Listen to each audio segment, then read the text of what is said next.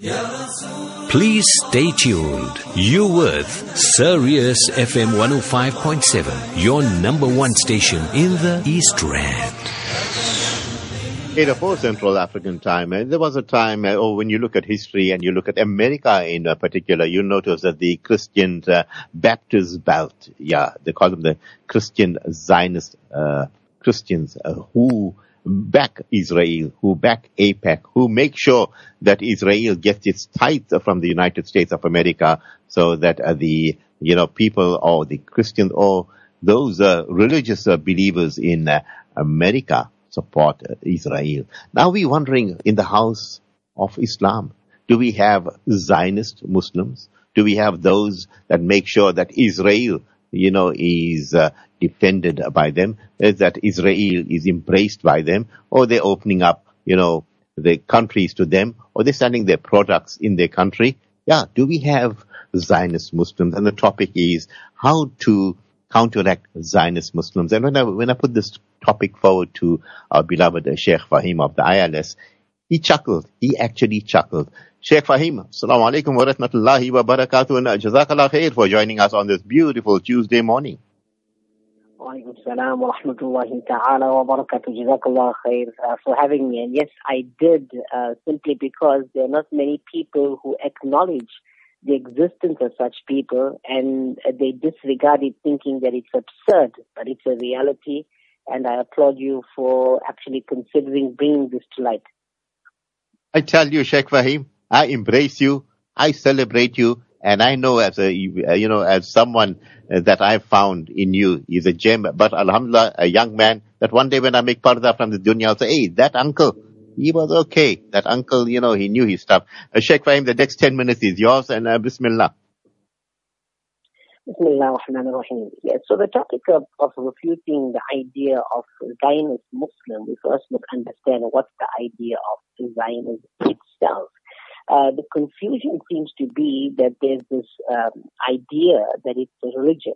Firstly, we must understand that it's not. Even if you look at, if a person goes onto Wikipedia, which is not even a reliable source, even they would even define it as both an ideology and a kind of a movement that is formulated from originally the Jewish philosophy that espouses the re-establishment and the support of a Jewish state in the land of Israel. So firstly, it's not a religion, although it's being promoted as a religious doctrine.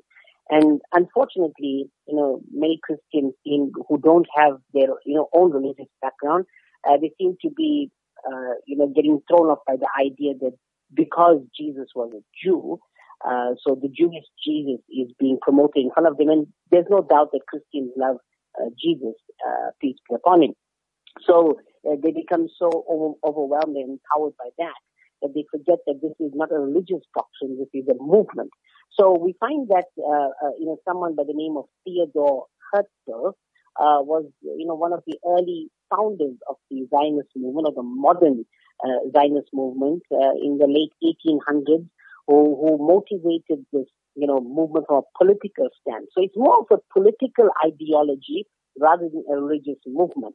Now, people would have thought it bizarre as a notion that there would be Muslims who would support the ideology, and I'm focusing on the word the ideology because it is not a religious doctrine, a philosophy to be a Zionist.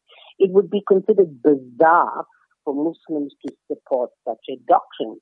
But what happens when a few politicians and an ideology and think tanks say, okay, let's see what we can find in the Quran that can be, in a way, justifiable from history, that we can get those people who are, listen very carefully, not well educated about their Quran, and we can sway their movement. And then other Muslims will begin to look at this and say, hold on, there may be some basis towards it. Well, lo and behold, they did accomplish that, and I'll try to get to that as quickly as possible. But believe it or not, there is something called Muslim Zionists. Yes, there is actually a movement called Muslim Supporters of Israel, for those who don't know it. There are Muslims who support the self-determination of the Jewish people and a homeland for them in the state of Israel. It's basically the same ideology. You'd be surprised that there were some Muslim clerics, supposed scholars, such as Sheikh Professor Abdul Hadi Palazzi, Director of the Cultural Institute of the Italian Islamic Community, and Imam Dr. Muhammad al-Husseini, who actually believed that the return of the Jews to the Holy Land and the re-establishment of Israel are in accordance with the teachings of Islam, which we'll come to very shortly. Now, over the years, what has happened is many people who have fallen victim and prey to this irrational ideology. So you've had example, even ex-Muslims who have brought forth this kind of rhetoric. And we have many modernists. Example, the controversial female feminist author from Canada, Irshad Manji, who sways the hearts of many feminist Muslims as well. She's been very vociferous in her support for Israel. We have the journalist Salah Chaudhry. Many people are amazed by his writings, but don't realize that he's in support more or less like the Zionists would. Now let's see how we can go against the flow of what they're trying to say and where do they get this kind of rhetoric. Believe it or not, many of them take their viewpoint from the Quran. Now, in 2015, I wrote a book, Alhamdulillah, called The Forgotten Haram, 40 Narrations Concerning Jerusalem, in which I tackled the objection there, and it's actually titled Zionist Objection. So what happened is, there's a British Imam, Muhammad al-Husseini, and he is one of the few, and there are others as well, who say, look, there is a verse in the Quran in which the story of Musa alayhi salam, when he had overcome the tyranny of Pharaoh and taken the Jews across the Red Sea, and when they entered or were about to enter the Holy Land, the Quran says that Musa alayhi salam said to the people, Ya qawm idkhulul arda al-muqaddasata allati kataba Allahu lakum. O people, enter the Holy Land which Allah subhanahu wa ta'ala has written for you. So what these people do, they take this ayah out of context, they take it in isolation and say, look, the Quran said that the Holy Land, al-Ard al-Muqaddasa, is written for the Jews. Halal. So what they do is they corroborate this with one excerpt from this mufassir, one excerpt from another mufassir, and say Muslims should understand and respect it. And those who do not have Quranic methodology, they fall victim to this particular ideology. But there is a response to this. Allah subhanahu wa ta'ala says in Surah Anbiya, verse 105, وَلَقَدْ كَتَبْنَا فِي الزَّبُورِ مِنْ بَعْدِ الذِّكْرِ أَنَّ الْأَرْضَ يَرِثُهَا عِبَادِيَ الصَّالِحُونَ. Yani before this, we wrote in the Zabur, in other words, the Psalms of David, and after this message, which message was given to Musa alayhi salam? Yani the Torah. What was the message? أَنَّ الْأَرْضَ, this land will be given to my servants, عِبَادِي الصَّالِحُونَ. They shall inherit it, those who are the servants of Allah, and they are righteous. So in other words, the whole idea of a Muslim Zionist is absolutely, it's basically saying, I am fighting for peace. You cannot fight for peace because if you're fighting, then you're not peaceful. Right? So Allah subhanahu wa ta'ala now is telling us that in order to inherit this holy land, you have to first be a servant of Allah. And we do know that unfortunately for the Jews, according to the Quran, they have transgressed beyond that. And as far as righteousness is concerned, they've also transgressed beyond that. Now coming to the modern age, we know that NBS was recently nominated. Whether or not he received the award for the Friends of Zion, that's a different story altogether. We know that, example, the Druze, who also regard themselves to be Muslims in Israel, they are avid supporters of the state of Israel. Many of our listeners may not know that one of the lead soldiers in the armies of the IDF is a Muslim, and he says that he will never leave his faith, but he considers himself to be a Zionist. So this is something that's very, very peculiar, very, very strange, yet it is happening. Now, how do we respond to it? The best thing to do is education.